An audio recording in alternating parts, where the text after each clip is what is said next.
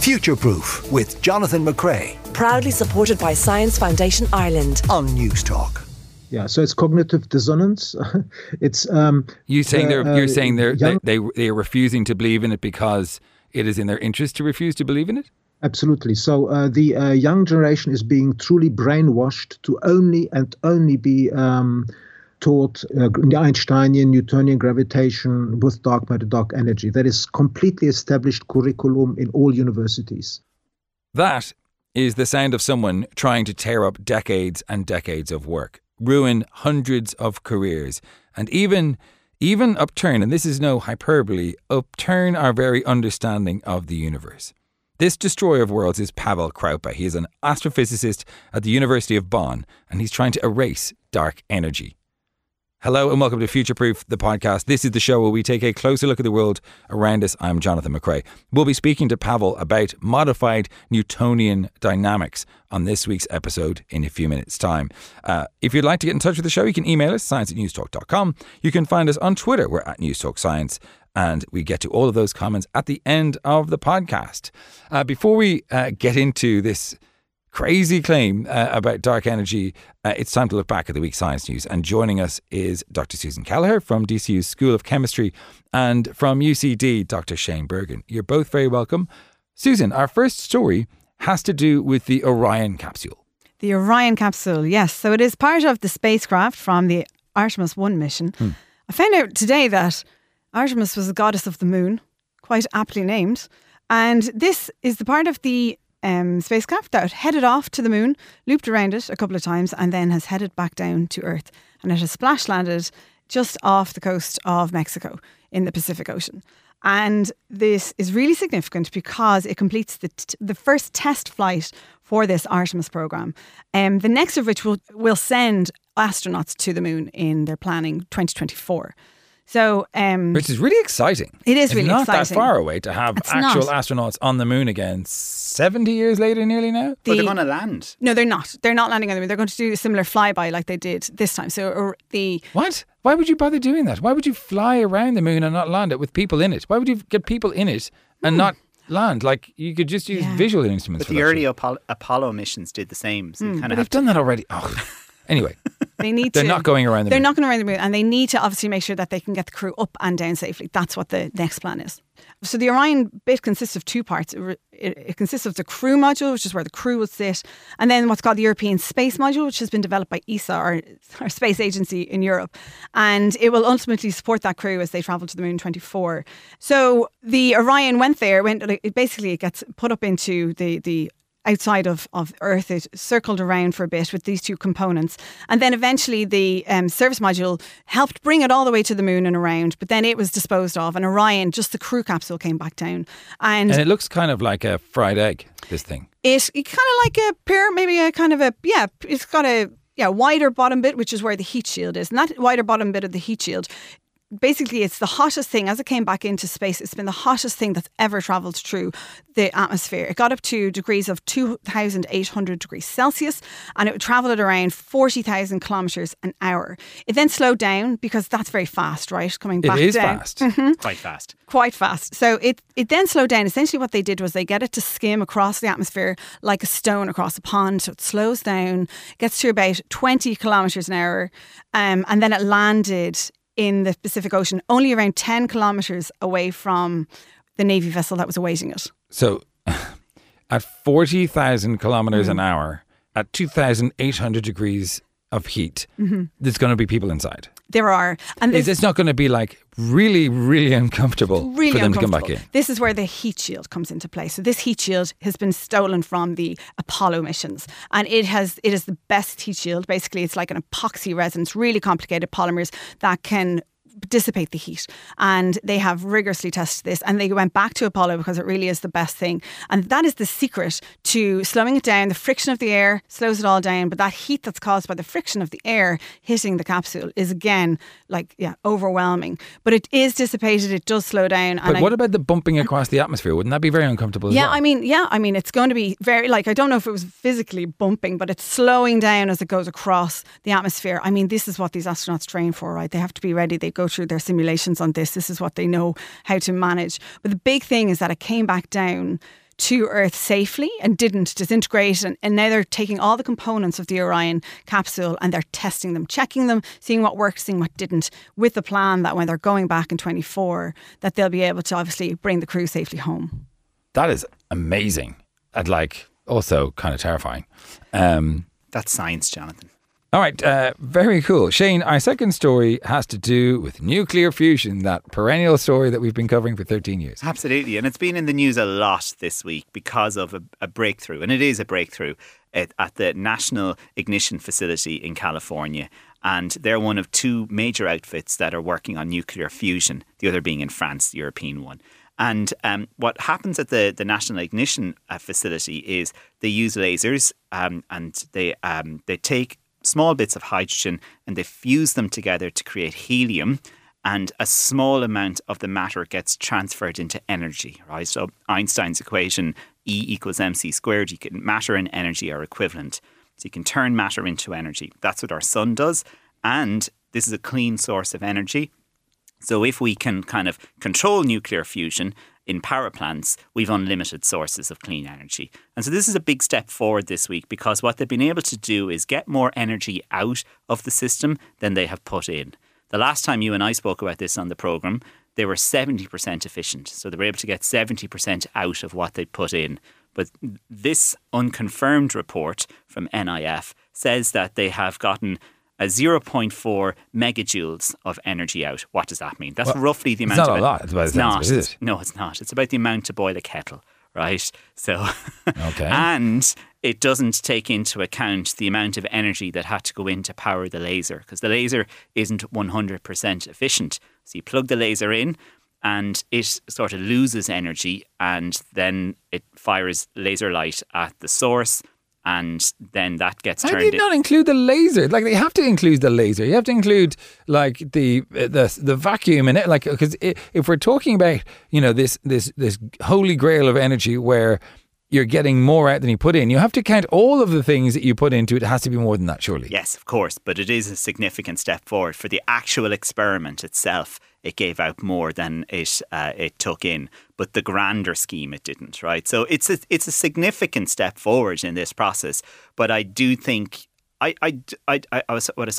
think is that headlines that we've seen in the news this week are misleading, because they would lead you to believe that nuclear fusion is just around the corner. And whilst we are about 50 years away, right? Always. And whilst we are a lot closer than we were a month ago, there's still a lot of work that has to be done. But we're getting there. Yeah, I presume if we just made this thing 50 times bigger, it wouldn't give us 50 times more energy. No, it wouldn't. Doesn't work that way, does it? It wouldn't. But one thing that they've said is that a guy from Oxford who wasn't involved in the work said that the NIF can do this conversion about once a day. If you were to have a power plant that was to kind of use this technology in any meaningful way, it would have to do the same experiment 10 times every second. So that's a big leap. So not before I retire, it sounds like, nuclear fusion. Third story, Susan, has to do with inherited genetic diseases. Yes, so this is about genome sequencing at birth. So as we know, genetic diseases such as cystic fibrosis and Huntington's disease are pre-programmed in our DNA, and they're very often only diagnosed after the onset of symptoms. So a new study, this is quite a big undertaking, it's being carried out in the UK, that will screen around 100,000 newborns for genetic diseases to basically speed up diagnosis, especially of rare or difficult to detect diseases. But what they're going to do is they are going to take entire sequencing of their genome. So they're going to be able to figure out everything about these children. But they are only purposely looking for and allowed to report on diseases. So newborns already have this very well-known heel prick test, which takes blood samples between 3 and 5 days, and that screens for about 9 diseases. However, obviously hundreds of diseases go undiagnosed. So this study is going to recruit these children, and they're going to do this full genome sequencing, and they're going to screen for a series of diseases. How many? And which ones are still being discussed. There's a lot of public discussion on this to make sure that people are happy with it. There's a lot of ethical things here. And as I said, they're only going to be allowed to screen for those. And importantly, they've also decided that they're only going to be allowed to screen for diseases that have treatment. So what you really don't want to do is to screen for a disease in a newborn where there's no treatment, right? So this ethical debate is still ongoing, is exactly how they're going to do this. But it's a really, I suppose, I think an important question. Can we help speed up diagnosis of these types of diseases early on with very small amounts of, invasive action? I mean, think of a lot of these diseases, if you knew from birth that it was going to happen, then you could certainly make good life choices around, the sort of home you build, the sort of activities you allow your child to do or whatever. But for me, it's a really interesting question that they don't screen for genetic diseases that you can't do anything about, because as a parent, I think I'd still want to know. I'd love to hear from you. 53106. Would you want to know? But like, if you could know, then surely that would at least help you come to terms with it. You'd know what you were dealing with. I think I would want to know from day one that my newborn baby would develop a particular type of disease. I mean, that's what they've done. A lot of public consultations on this. So I guess there's people with that opinion and people with the opposite opinion, and collectively they've drawn upon this idea that they're going to screen for diseases that have onset in childhood, that they can be treated as a first point, I suppose, because it's only the start of it. Well, I hope that public scientists get access to the data so they can learn about these diseases and hopefully spot ways of curing them. Our final story, Shane, has to do with something that afflicts you very often as a glasses wearer. I am the only person wearing glasses in the room here. And yes, whenever I walk at this time of year into a warm room or a place with a lot of humidity, so like a pub basically, my glasses get fogged up and it's a pain. And it's particularly a pain if you have to wear a mask as well. So can you imagine Shane teaching in a lecture room in UCD going in and... Rather not. Yeah. So I get foggy glasses, and that happens because of that change in temperature and humidity. And so water vapour in the air condenses onto the cold glass, and it's a pain. And most of the stuff we use, these anti-fogs, just cause... it's a way to kind of gather the droplets so that they don't form this misty kind of sheen on your glasses. But there's a new way of doing it. Enter science, right? So they have in ETH Zurich, they have taken gold and they have put nanoparticles and they put it between titanium oxide. And they've made this thin film that can be put onto the cover of your glasses. And the gold nanoparticles warm up the glasses, right? Just by a small amount, and that temperature change stops the onset of the glasses fogging. Wow, because this is an issue for me swimming, as well. No, it's like if you're ever diving and you get fog in your glasses, it's a pain in the ass. Lab glasses as well. Lab glasses. Yeah. No, sorry. Neither of you can call any sort of complaints here. You with your diving world, and lab glasses I can get into, right? Snorkeling. I used to wear glasses. I understand. It's an issue, but is that this problem essentially solved? Because that is, while it's it's not cancer. It is a significant issue for people. Absolutely, yeah. So it's a huge issue. So some of the problems are gold's expensive, even though you need a tiny amount of it for nanoparticles. So they're looking at other ways they could do this, and of course improving the efficiency. This would be very expensive at the moment, but it's a massive step forward. And sure, look at if it becomes widely adopted, the price obviously goes down. Fascinating stuff. Dr. Shane Birkin from UCD and from the School of Chemical Sciences at DCU, Dr. Susan Kelleher. Thank you.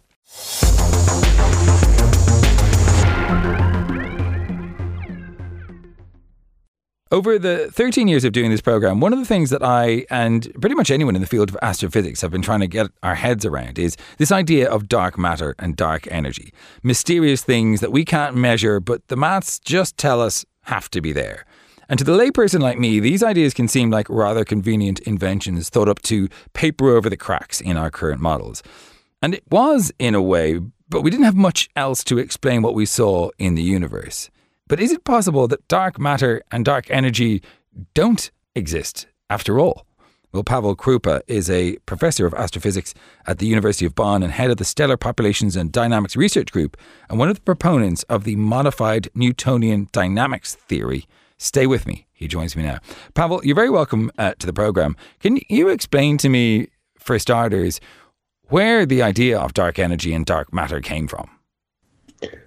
That's a very good question, and to understand why we need to introduce dark matter and dark energy, one needs to go back to the way the law of gravitation was derived. It was derived solely within the solar system in the 17th century.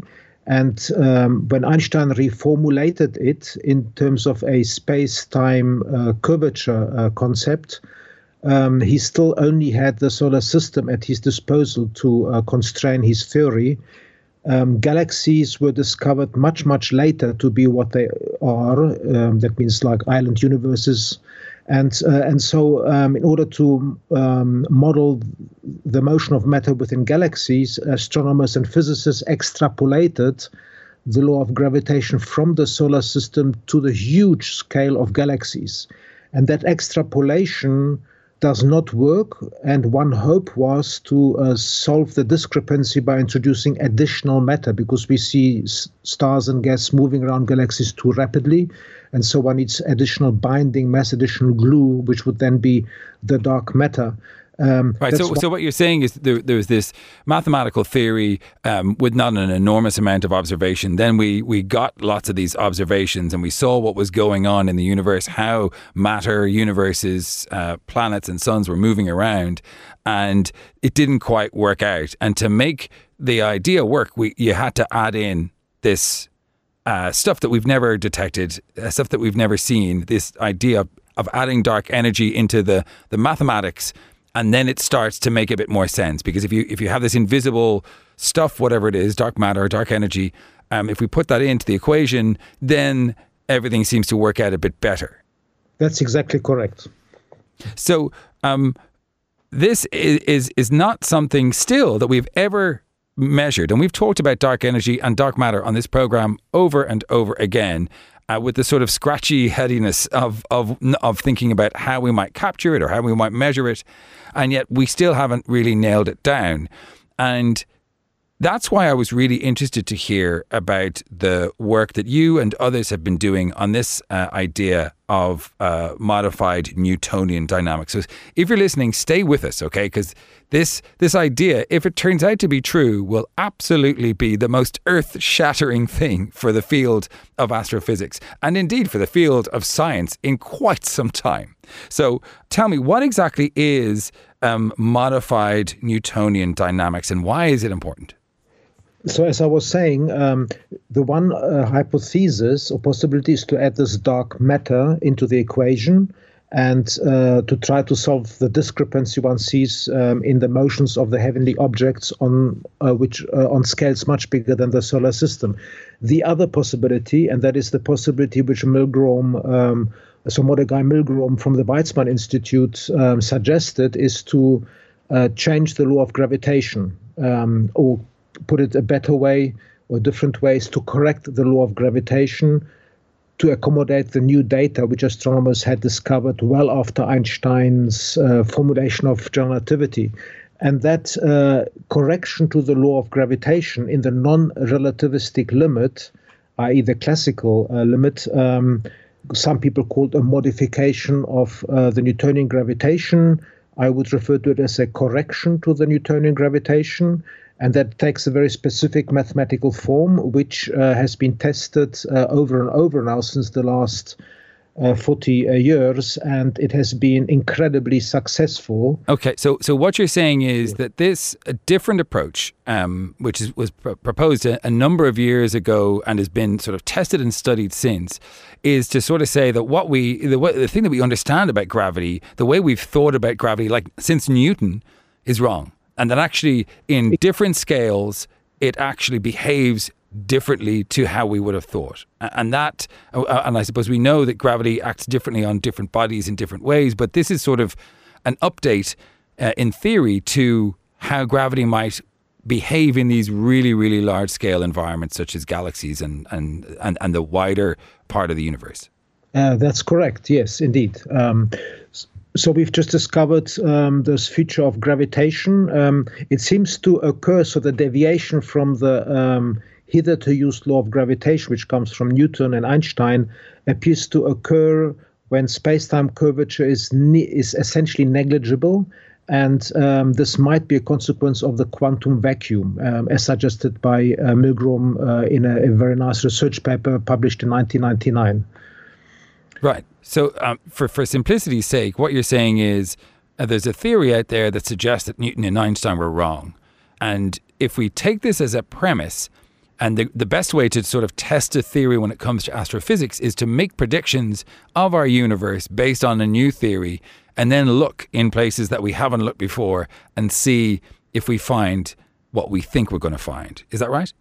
That is correct. I would not like to say that Newton or Einstein got it wrong. They did what was possible at that time, and with new data, we just had to correct this empirical law of gravitation, because we must not forget that everything we know about gravitation is just through measurement. There's no fundamental theory coming from some logical principles which gives us gravitation. It's a physical law, and therefore only obtained through observation, together with some mathematical insights, of course. But it's only the empirical information, so the observation data, which can inform us about what gravitation is. So we have these two possibilities. The one we say Einstein-Newton keeps valid, and then in that case we need dark matter and then also dark energy to describe the expansion of the universe. Yeah. The other one is to say we need to change the law of gravitation, correct it to accommodate the new data, and then there is no need for dark matter whatsoever. Right. And our understanding of gravity is still not, we don't fully understand gravity and why it works in the way it works. So the idea that you might update our understanding of it from the time of Newton or even Einstein is not wild. And on the other hand, then you have the accredited and highly subscribed to theory, which is that there is something called dark energy and dark matter in there, and that's causing this change to the universe that we don't expect. So this theory, which is a much newer theory, MOND, and there are various flavors of it, is my understanding, they then can allow us to understand why we might see quicker movement of galaxies when we expect them to be slower and so on. Can you explain when you use MOND, how does it fix what we're trying to fix when it comes to our understanding of movement of these huge bodies like galaxies in our universe? Well, that's a good question. How does it fix it? Well, we solve the equations, so we build a model of a galaxy in the computer according to this law of gravitation, and then we can predict how matter is supposed to be moving in this galaxy given the observed matter only, and exactly predict how this matter is supposed to be moving, and then compare that with the observations, and it works out exceedingly well. This is highly successful, one could even say surprising, but that's what happens when a brilliant scientist, in this case Milgrom, discovers a new law of nature. Then it will, of course, work if it's the correct mathematical description. In this case, it seems to be absolutely correct. So we have seen until now on all scales, this goes from star clusters, which means a couple of light years, up to 1 billion light years. We see at the moment no deviations from this new law of gravitation, which was discovered in 1983 by Mordecai Milgrom. So you're saying that there have been predictions modeled in the lab based on this new theory that it necessarily gets rid of the need for this clumsy magic MacGuffin, as they say in the film world, of dark energy and dark matter. Those predictions, some of them have turned out to be correct in real life. Isn't that right? Not all of them, though. Isn't that correct? Milgrom himself has acknowledged that not every galaxy or every situation that you've run through this works out exactly the way it's expected. Well, actually, to our work, it is so that actually everything works except galaxy clusters. So those are clusters of galaxies. So that is one issue we are looking at. I should also do a correction. That is, it's not, MOND doesn't get rid of dark energy. Dark energy is a different phenomenon, which we can talk about, but it's not related to the not at least not directly related to the law of gravitation we are now currently discussing. Dark energy only enters the game if we want to describe the expansion of the universe in terms of Einstein's field equation. Then we have to add dark energy, because the universe is observed to be expanding with a given speed. And according to the theory, it should have slowed down because of all the matter in the universe. But it's expanding too rapidly, and so to ensure that that it's expanding more rapidly than thought, one has to put in this extra magical dark energy, which has a very, very strange properties, which then rips the universe apart. And we are just now seeing the universe before it is being completely ripped apart, basically. So that's dark energy, which is a different type of problem. Right. But it's true that if we because we can attack this problem in the one way of testing this new theory of gravity and finding that it works everywhere, and maybe in galaxy clusters there might be some tensions, but that's very debatable. And then we are happy that we have this new gravitation law. We can also approach the problem by testing for the existence of dark matter. Is actually dark matter there? And that's a line of research which we have been doing very, very intensively. And we have shown with extremely high confidence, with much more confidence than we know that the Higgs particle exists, with incredibly high confidence that dark matter is not there, which means that Newtonian gravitation breaks down, Einstein's formulation breaks down, and then we don't have to discuss dark energy because that whole formulation is in the rubbish bin. And so we then have to develop a new cosmological model in which the concept of dark energy is at the moment not even on the table. Right. Okay. So just to bring you up to speed, if you've just joined us on Future Proof, we are talking to Pavel Kroupa. He is from the University of Bonn. He's one of the people who are proponents of this idea of modified Newtonian dynamics, MOND. And there are a small number of physicists who are now saying that this is the way that we do away with the problem of dark energy and dark matter in our universe.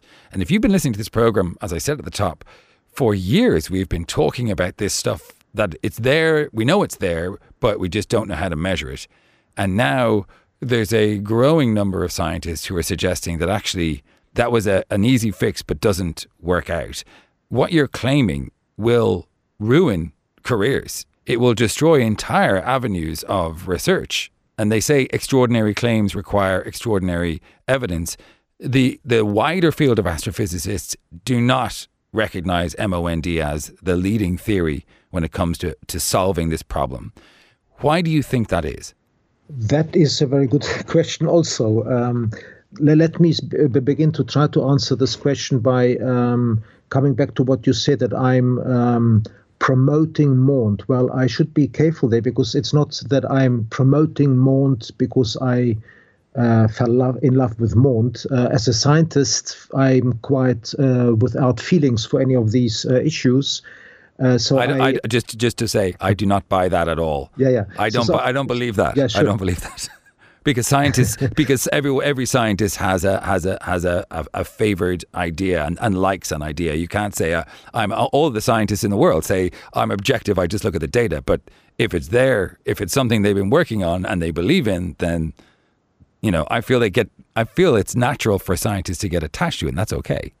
Well, you're raising a very, very nice and important issue, but I can assure you, I truly have no preference here whatsoever. The only thing is it's truly data-driven. So much of my work was spent with dark matter, right? The completely standard gravitational theory. I had no reasons to move away from that, except that my calculations did show there were major departures from what we observe. And so I started to investigate the Milgrom suggestion, and that is actually working out much better. So I'm completely pragmatic. If I were an astronaut and I were to go to a far distant part of the galaxy, of our galaxy, with a spaceship, and I would be able to choose, am I going to use Newton with dark matter to steer my spaceship in order to program its course and pilot it start on the other side of the galaxy, or would I use Milgromian gravitational theory? And then I would absolutely only go for Milgromian gravitation theory, because I know I would survive the trip. But if I use Newtonian gravitation and dark matter, I would not survive the trip, because I cannot predict the course. It is impossible,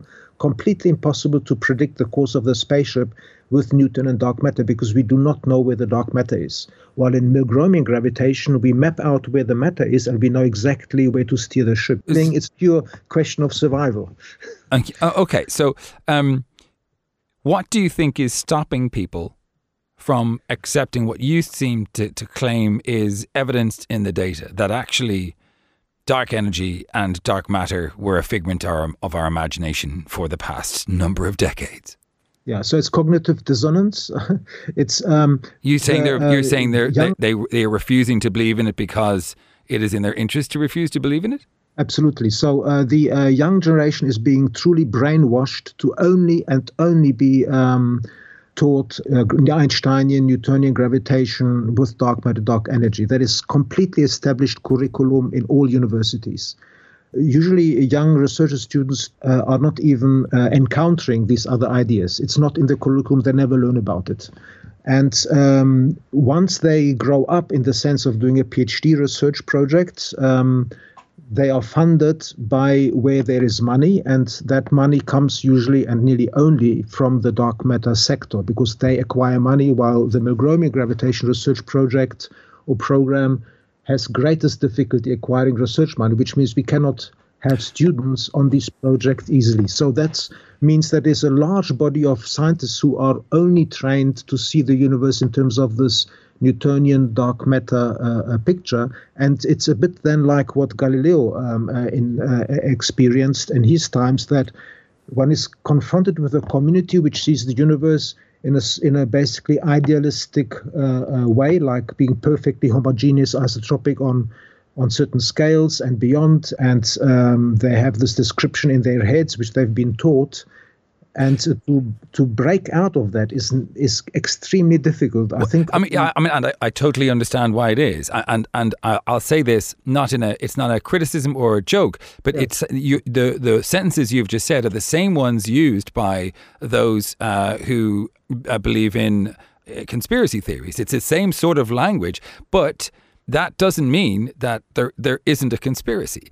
And so for my problem is I'm a science broadcaster. I'm not an astrophysicist. I can't determine here what is truth from fiction. And I'm sure there are a lot of people who are listening to this who are saying, this person is claiming, it's the equivalent of saying there are no such things as electrons. It's that wild to suggest that this entire time we've been studying the idea of dark energy and dark matter, that they don't exist. So it is a huge claim. And to say that everybody's institutionally blind to this idea is a very, very interesting claim. So we'll have to follow that up on this program and explore it.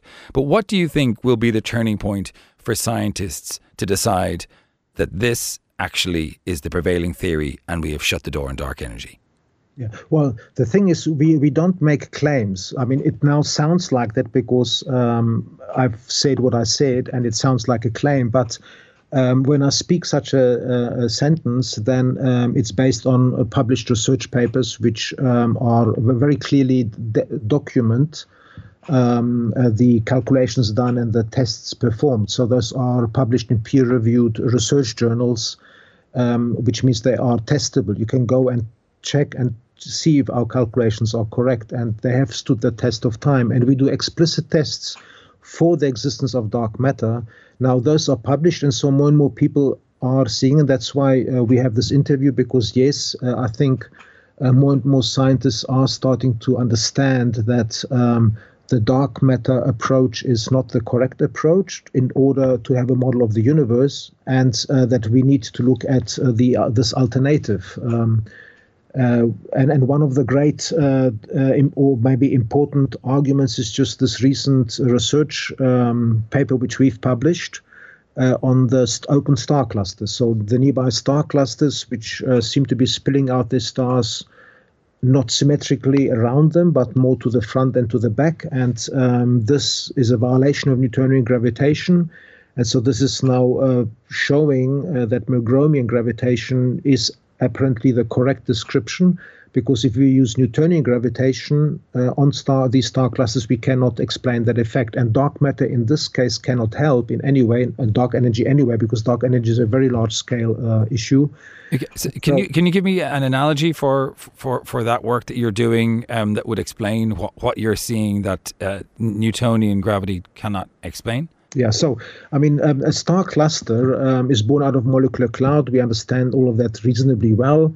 And once the stars have blown out the gas, the star cluster achieves a equilibrium situation, so it just evolves. The stars are orbiting about each other and are constantly exchanging energy amongst each other. Just like the planets in a solar system, they're constantly tugging at each other. And so in a star cluster, the stars are on chaotic random orbits and they constantly tug at each other. So some stars acquire energy and ultimately they leave the star cluster because they become slightly too fast, and then just spill over and out of the star cluster, and then they become part of the galaxy. And this spillover we can calculate extremely well in Newtonian gravitation and in Milgromian gravitation. And in Newtonian gravitation, the spill out of the star clusters, this loss of stars from the star cluster, is completely symmetrical here in the vicinity of the Sun.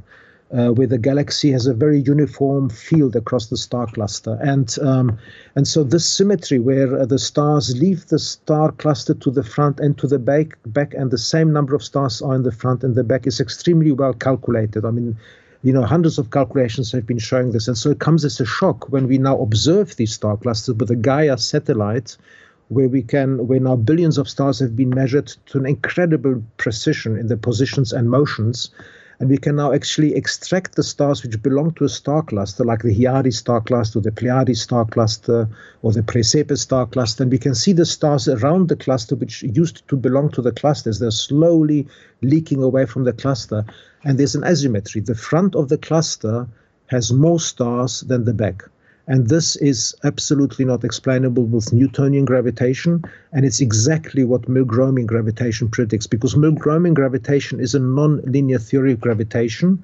It's a very beautiful theory mathematically also, and that predicts exactly this effect. And so this really has grievous implications, because this effect cannot be explained with dark matter at all. I mean, there's no way towards, with the help of dark matter, how one could explain it, because it's a scale of a few light years now only. You've just been hearing the sort of shockwave of someone taking down, a theory that has been going around for quite some time. It's an extraordinary claim. I think it's something we're definitely going to follow up. But for now, thank you so much for joining us. Pavel Kroupa is Professor of Astrophysics at the University of Bonn. Thank you.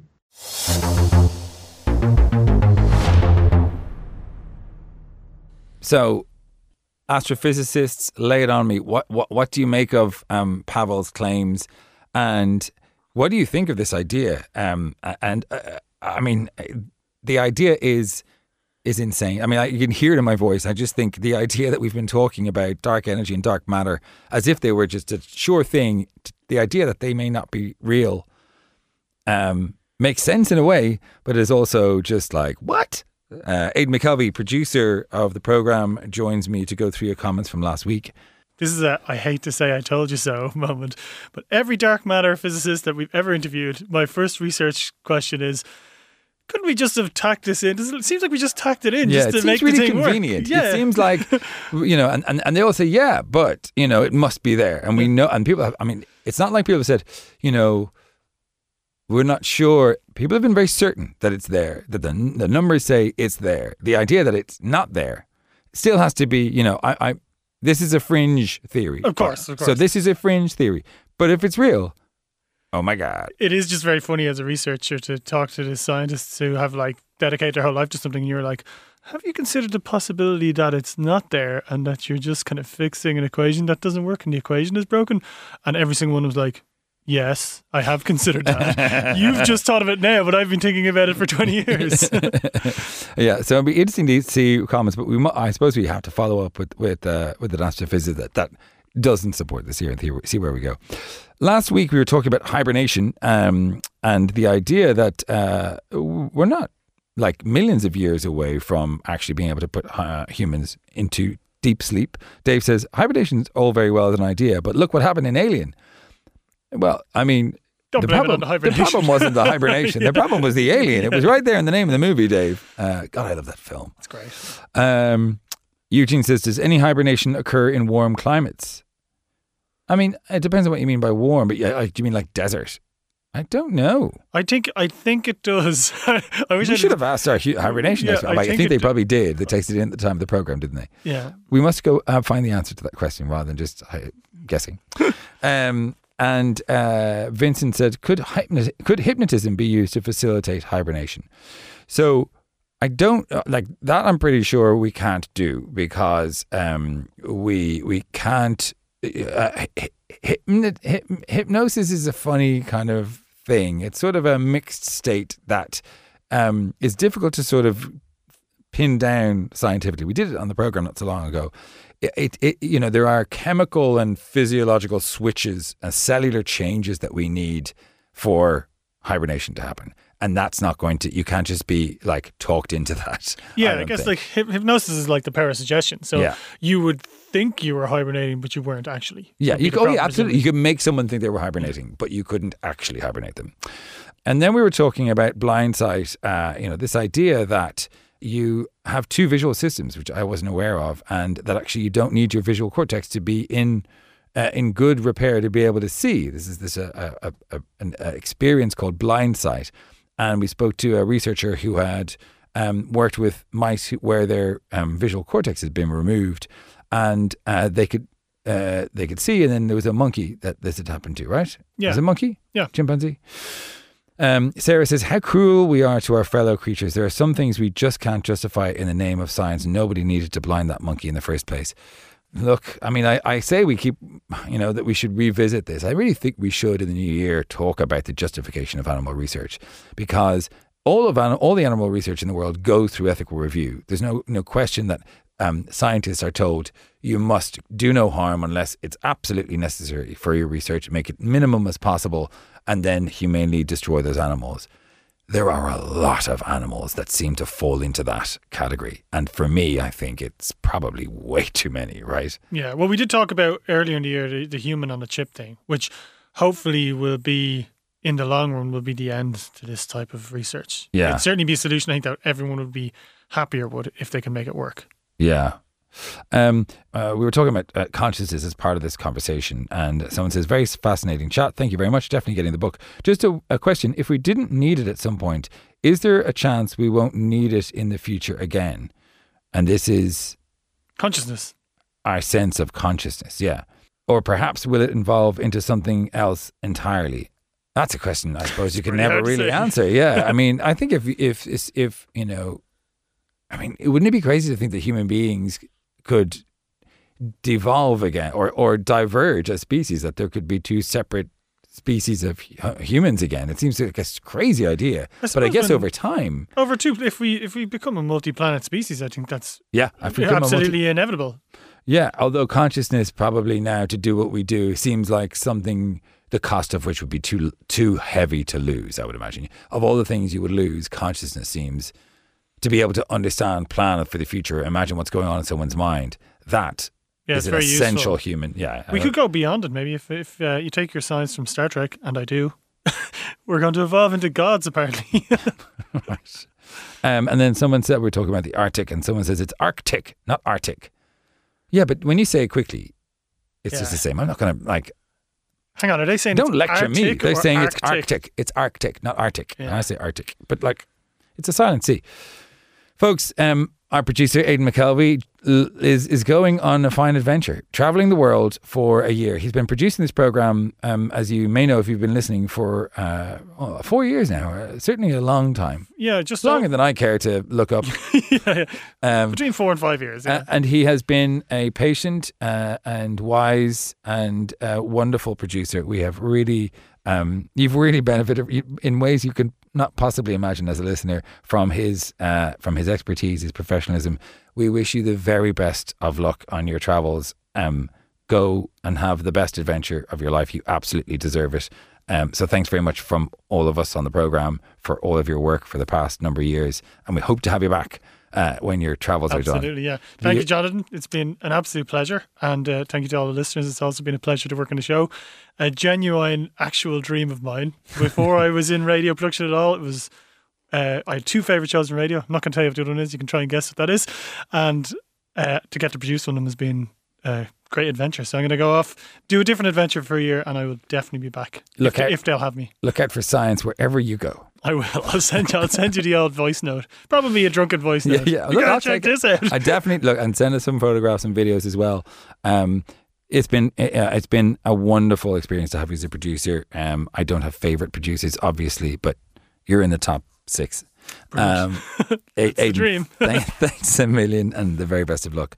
That's it from us on this week's podcast. Thanks to Aidan, Simon Keane, Steve Dund, and Hugo De Silva, who's on sound. We'll be back with more on Tuesday in your podcast feed. In the meantime, stay curious. Future Proof with Jonathan McCrea. Proudly supported by Science Foundation Ireland. Sunday morning at 10 on News Talk.